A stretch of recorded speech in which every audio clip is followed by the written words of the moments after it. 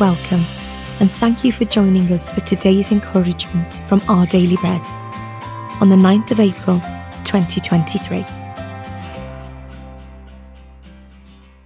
The Bible reading today is Isaiah chapter 53, verse 4 to 6.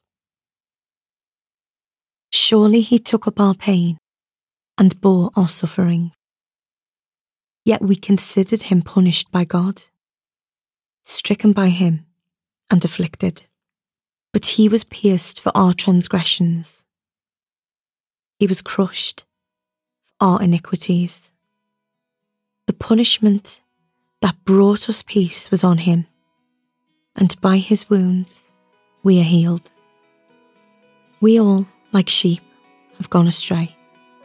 Each of us has turned to our own way, and the Lord has laid on him the iniquity of us all.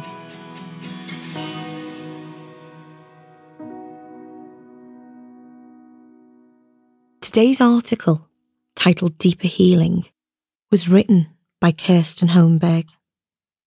On Easter Sunday 2020, the famous Christ the Redeemer statue that overlooks Rio de Janeiro in Brazil was illuminated in a way that appeared to clothe Jesus in the attire of a doctor. This poignant portrayal of Christ was a tribute to the many frontline healthcare workers battling the coronavirus pandemic. The imagery brings to life the common description of Jesus as our great physician. Jesus healed many people of their physical afflictions during his earthly ministry. Blind Bartimaeus, a leper, and a paralytic, to name a few. His care for the health of those following him was also demonstrated in providing for their hunger by multiplying a simple meal to feed the masses. Each of these miracles reveal both Jesus' mighty power and his genuine love for people. His greatest act of healing, however, came through his death and resurrection, as foretold by the prophet Isaiah. It is by Jesus' wounds we are healed of our worst affliction, our separation from God as a result of our sins. Though Jesus doesn't heal all our health challenges, we can trust the cure for our deepest need, the healing he brings to our relationship with God.